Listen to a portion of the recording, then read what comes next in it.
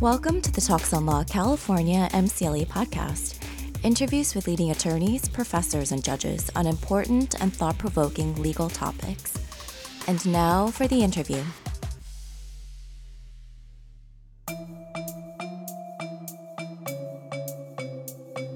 Sexual trafficking affects millions of people around the world. The victims are often the vulnerable, women and children, uprooted from their homes and forced into a cruel life of exploitation. But this is not just a problem of the developing world. It's also an all too common crime here in the United States. Hello and welcome to Talks on Law. I'm Joel Cohen. Today our guest has experience firsthand in fighting sexual trafficking. We're honored to have the Attorney General of Utah, Sean Reyes. Attorney General, welcome to Talks on Law. Thank you very much. Great to be here, Joel. First of all, you hear about sexual trafficking. Right. Immediately, I imagine something that's happening in Asia or Africa. How does this affect Americans? I think that's a common reaction. I think if people even hear about it, and let me start there, I don't think people hear about sexual trafficking enough to begin with as a baseline. But if they do hear about it, they make the assumption that, it's going on in Thailand or the Philippines, some far-flung, third world country. But as you mentioned in your introduction, it is happening here amongst us. And one of the reasons why I believe that it's able to flourish is that because so few people realize that it's going on here. It's kind of hiding in plain sight in our own midst. You're sitting in Salt Lake City in Utah. It's not even a border state. Right. How is sexual trafficking happening in your own state? And let me be clear, because I've grown up in Los Angeles. I've lived in San Francisco area. I've lived in Chicago, major metropolitan areas. Utah, relatively speaking, very low crime, very beautiful place to live. So an all-around awesome state. I don't want anybody... Great skiing. All right, you've done your plug for Utah. We love it. It's a great love state. Utah. But even in a place as relatively inconspicuous and a relatively low population, this type of thing can flourish. And again, I think one of the reasons why it exists and has had some success in the past in Utah is because nobody can believe that in Salt Lake City, an otherwise very safe environment, that this kind of atrocity can even imaginably exist. So it does. One of the reasons, there's some practical reasons too. If you're trafficking, we get a lot of kind of a crossways with major highways. We get a lot of trafficking activity from the south, coming up from Central South America and even Mexico. And we'll probably talk a little bit more about it later on, but we put so much emphasis over the last many years, and rightly so, on eradicating drug trafficking, that the heat is so intense on that side. People are finding that, hey, the human trafficking side, a lot less attention. Law enforcement is barely coming to grips with how to deal with it. The public barely knows about it. It doesn't register sort of in the societal conscience. So, hey, this is great. We'll just hang out here in Utah. We'll blend in, play the nice neighbor, and perpetrate, again, these horrors without anybody knowing about it. And that's one of the insidious things, is that traffickers can do these things and look like and, seem like decent neighbors. One thing you mentioned was exposure. Recently, you did something that brought a little more exposure to this topic, and maybe you can walk us through it. This was a voyage that you took down to South America. It was definitely an adventure. I had dealt with some high-profile cases in the state of Utah that really opened my eyes to the horrors of trafficking and sort of the epidemic nature on a global scale. And an organization called Operation Underground Railroad, which is constituted of former federal government agents and military, so former Navy SEALs, HSI agents, CIA, FBI. Is this a not-for-profit organization? It's a not-for-profit organization, and all of them, I think, were in the true spirit of public service. They left their pensions, their jobs, their badges, their careers, all to be able to pursue this fight against child sex trafficking globally. Very laudable. One thing they were frustrated by is the U.S. understandably has protocols and has treaties And one of those is that unless U.S. children are implicated in some of these investigations abroad, we can't allocate resources to go in, or at least it's been our position as a country, the State Department and the Department of Justice, not to send our assets in. And so they finally said, without any rancor towards the U.S. government, maybe with the skills that you've given us, we can complement what you're doing, because there's still a place for the State Department to work internationally, but we will be freed from some of the restrictions. And it's been a great model, because heads of state now can call them directly without the trappings and the impediments. Maybe you can tell us about the sting that you were involved with. We got a tip, ironically, from a drug cartel in Cartagena, Colombia, that there was a heavy trafficking presence of little kids.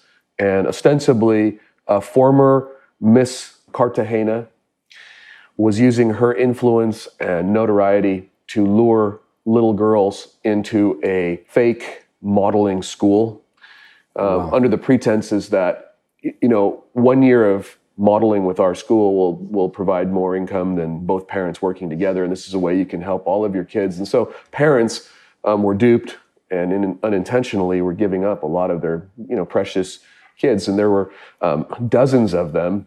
They were being sold to Americans and a few Canadians, but primarily Americans, which make up the vast majority of the demand on the sexual tourism tourism side. These are Americans going down to Colombia. Flying down to Colombia, and instead of going on a cruise with their significant other, they're on a sex party trip, and they're setting up little sex parties along the way. And Carta was one of the hottest areas. You just walk off the plane, or you stand on the beach for a couple of minutes and people would approach you. You want a little boy or a little girl? I mean, how much do you want to pay? More for a virgin?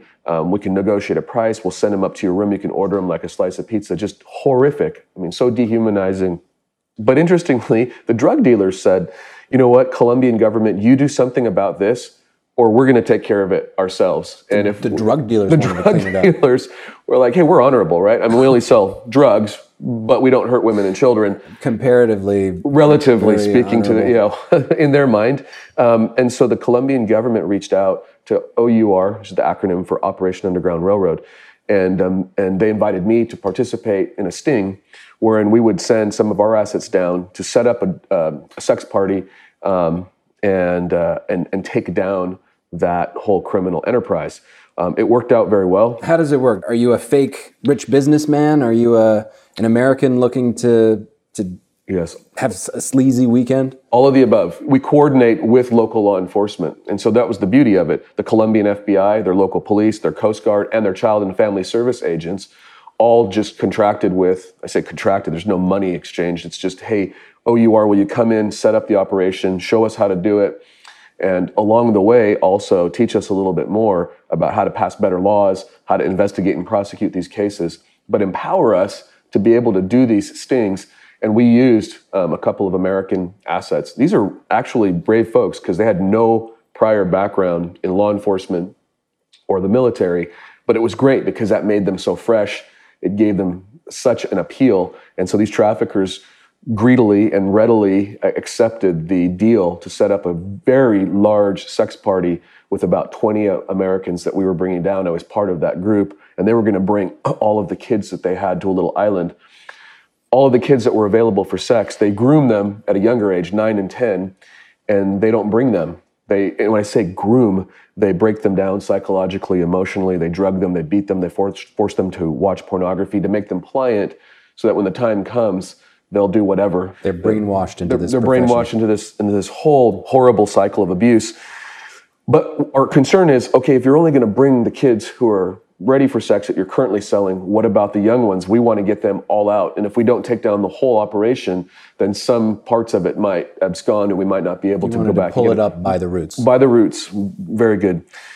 And so we had to expand our deception a little bit and said, you know what, instead of just a sex party, we'd like to build a sex hotel and invest. And so would you be interested? We'll bring millions, we'll create it. You guys provide the kids. Right before we went down, about a week We also found out that there were 2 splinter cells in neighboring cities and that there were probably another 30 or 40 kids. So in total, at the end of this, we ended up liberating about 123 or so young women primarily and some young boys in 3 cities, Cartagena and 2 neighboring cities. In this particular case, the jump that I went on in Cartagena, we had a little isolated island that we had rented, and they brought all the kids there. We segregated them into a room. It was a large kind of cabana area. We had our own undercover agents protecting them, and then we sat at the table with the head traffickers, exchanged money. They gave us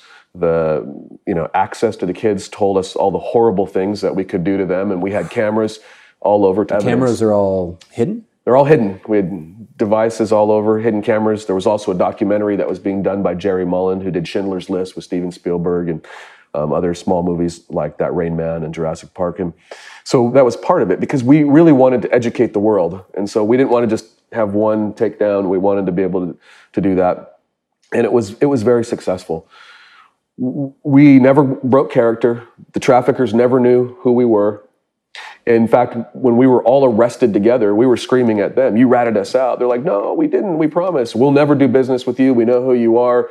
And then they take them to the side, process them, take them off the island, and then they uncuff us. And they're like, "Great job, guys." They're going, "Great job." In the meantime, they sell it, right? You got face down in 130 degrees sand with red ants biting you for about an hour and all that. But, it's a small price to pay for liberating little kids.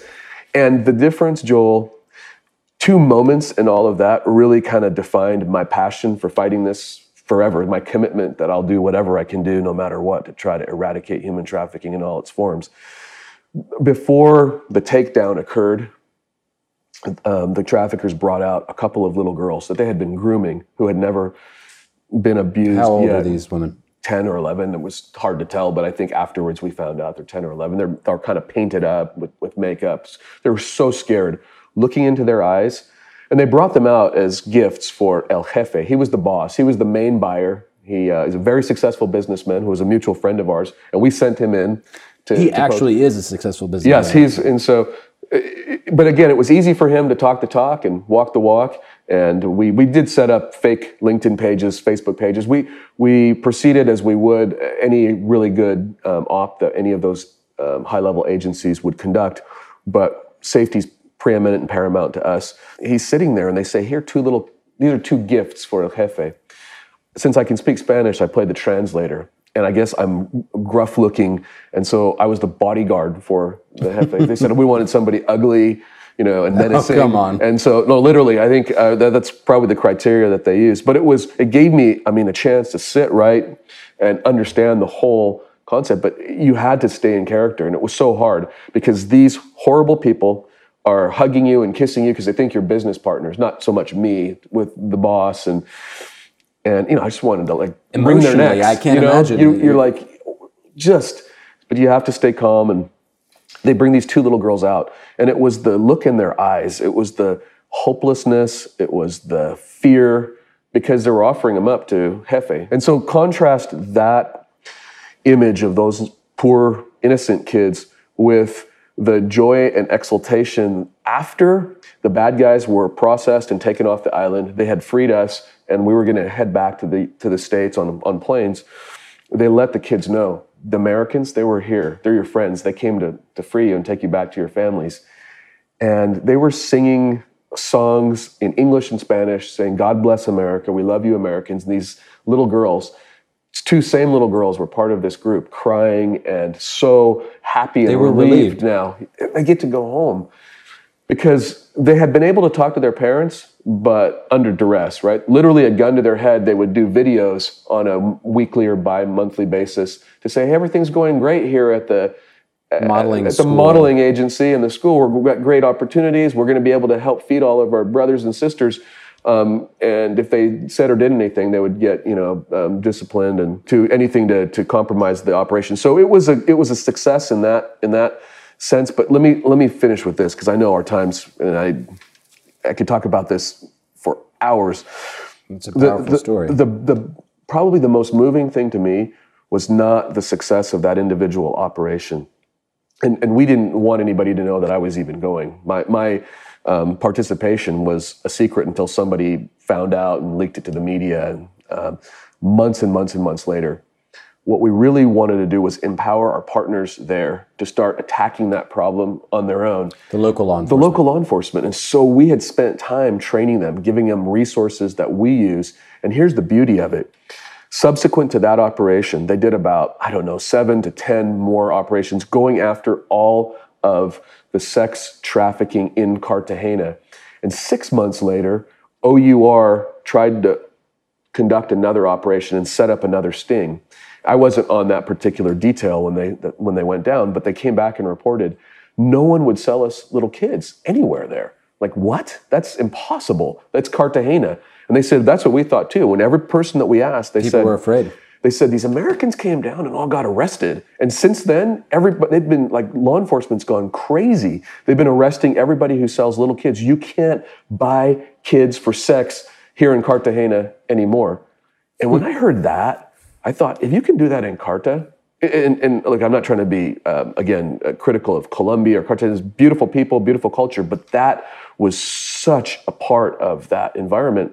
And now it's gone.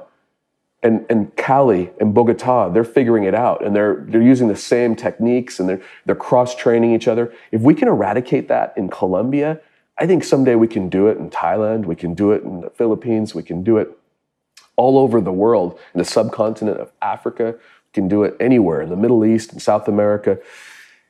And that's my great hope, is to partner with all these nonprofits and NGOs around the world that are getting assets to victims, that are getting resources to those who are liberated, to help them start to heal and get their lives back. And while they're doing that, educate people on the front end to be more aware of this so we can prevent this from happening. And for those that are, right now involved in it, liberate the victims and go after the traffickers. But I truly believe that we could eradicate it someday. And maybe that is Pollyanna thinking. I'm sure going to try. And you talked about a couple of different aspects of this problem. One is supply, and that was something that you guys were really going after in this trip to Cartagena. And the other topic that we should discuss as well is the issue of demand. And here you see the more direct connection to the United States. You mentioned a lot of these perpetrators or the clients of the trafficking. The Johns are unfortunately Americans. So why don't we take a look as well, first of all, what laws are implicated for Americans to go overseas and commit these crimes? There are a number of different laws. Fortunately, back in 2000, the Trafficking Victim Protection Act was passed. And since then, there have been, I can't remember exactly, a number of reauthorizations. Each new iteration of this law giving more and more tools and resources to prosecutors and investigative agencies, to education, to even things like Amber Alerts, because trafficking touches on so many other aspects of abuse too. So sometimes I feel it's unfair to just focus on trafficking as if it were this one thing in isolation.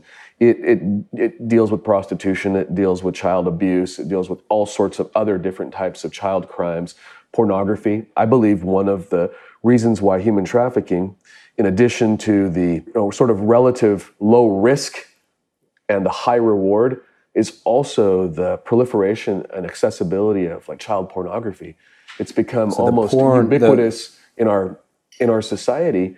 And groups like Fight the New Drug, which is an international other nonprofit group, they happen to be based in Utah, but they've been doing great work for 7 or 8 years.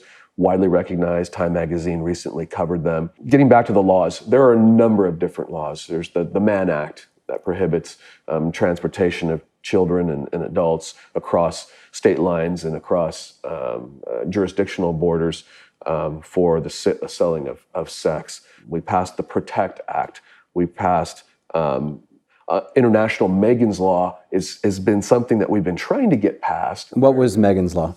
Megan's Law was a reporting requirement here in the U.S. child sex offenders, so that states would know as these known contact offenders traveled and relocated. That the sex offenders This isn't the requirement that they knock on the door of their neighbors and say, hey, I'm a convicted sex offender. It's part of that. It's part of the that whole disclosure environment, which is great because domestically we've now embraced that.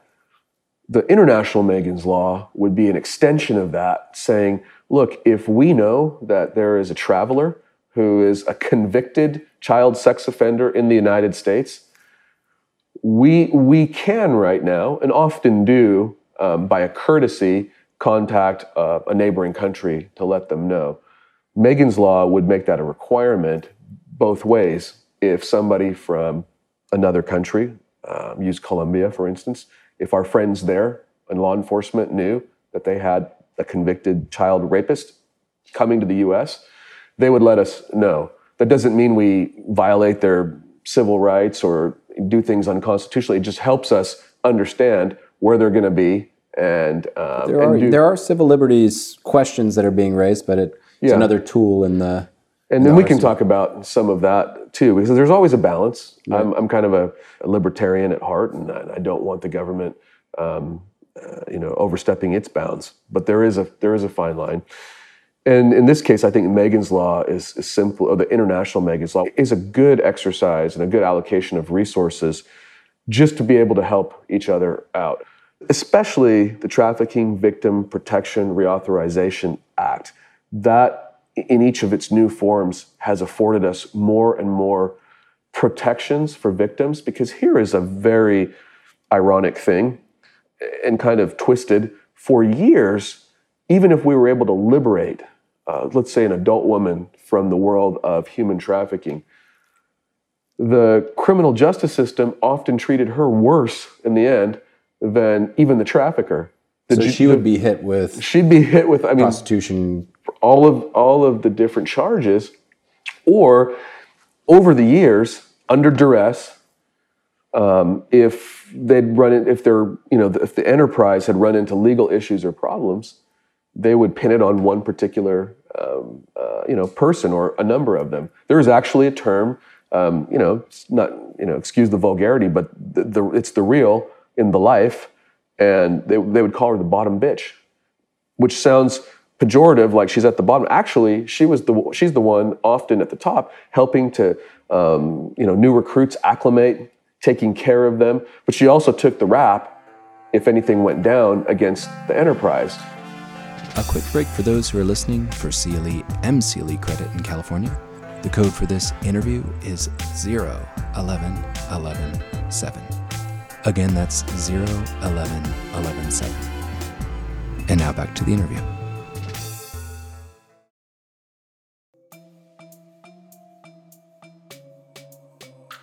So this was one of the victims, if you will, who also had a joint role in management of the enterprise. Joint role management. But again, not because she wanted to. In fact, most of the time, they were trying to do everything they could to protect the women who were recruited in there. But what else were they going to do? They tried to leave. They were threatened to be killed. And like any abusive situation, many of them believed they had nothing else to go to. Law enforcement also didn't understand.